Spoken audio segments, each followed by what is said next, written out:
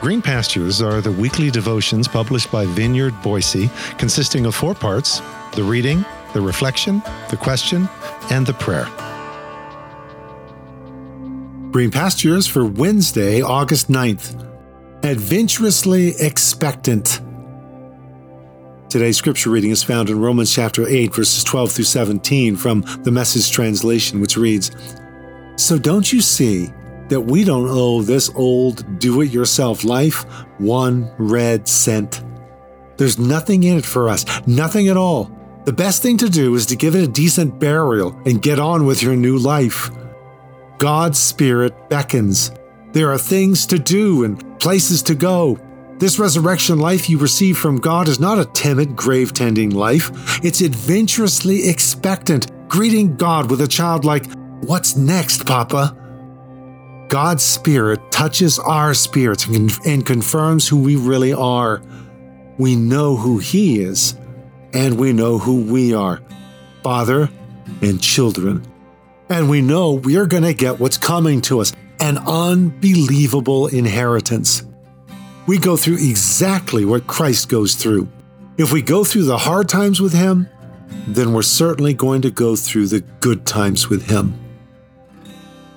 This is God's Word.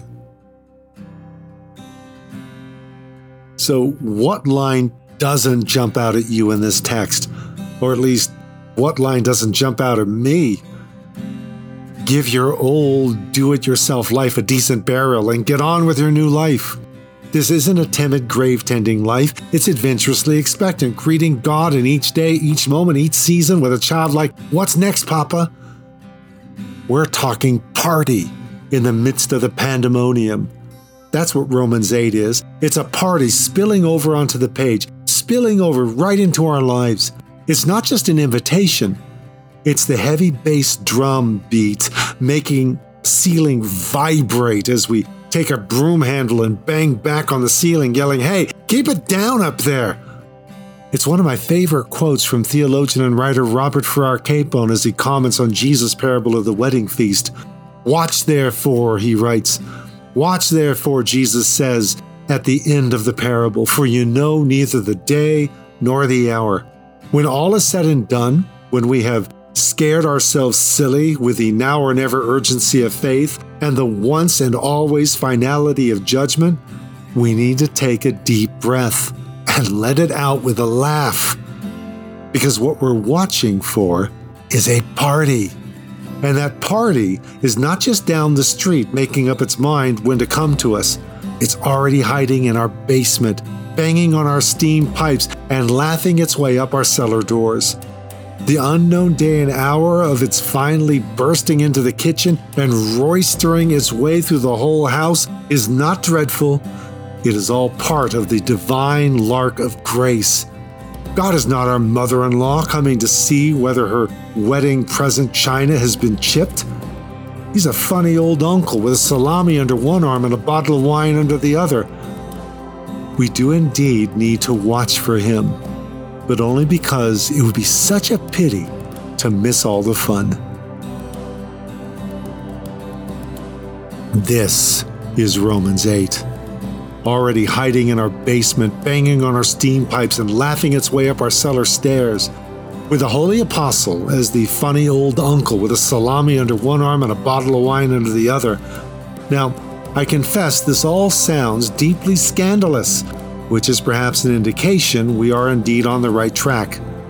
Imagine, what might it be like if we all traded in our inner stern and judgy mother-in-law fretting over the chipped religious china for the funny old uncle filled with such scandalous joy even as his arms are filled with that salami and that bottle of wine as he urges us to stop pounding on the ceiling with that broom handle and to let the party in, because it would be such a pity to miss it. So, as we pause for a moment of personal reflection and prayer, ponder, how often does God, the church, the gospel, the kingdom feel like a party bursting into the kitchen and roistering its way up our cellar stairs? How often do you view God as the old uncle with a salami under one arm and a bottle of wine under the other? Just how scandalous of an image is this for you? Why? Or why not? Lord, scandalize me with a party that is the kingdom. Offend my sensibilities with the thumping of the bass in my basement and the roistering of the party up the cellar stairs. Disturb me with the sight of you, not as finger-wagging mother-in-law, but as funny old uncle, exuding contagious joy and expectation to so much more than a grave-tending life. And fill my lips with that childlike, "What's next, Papa?"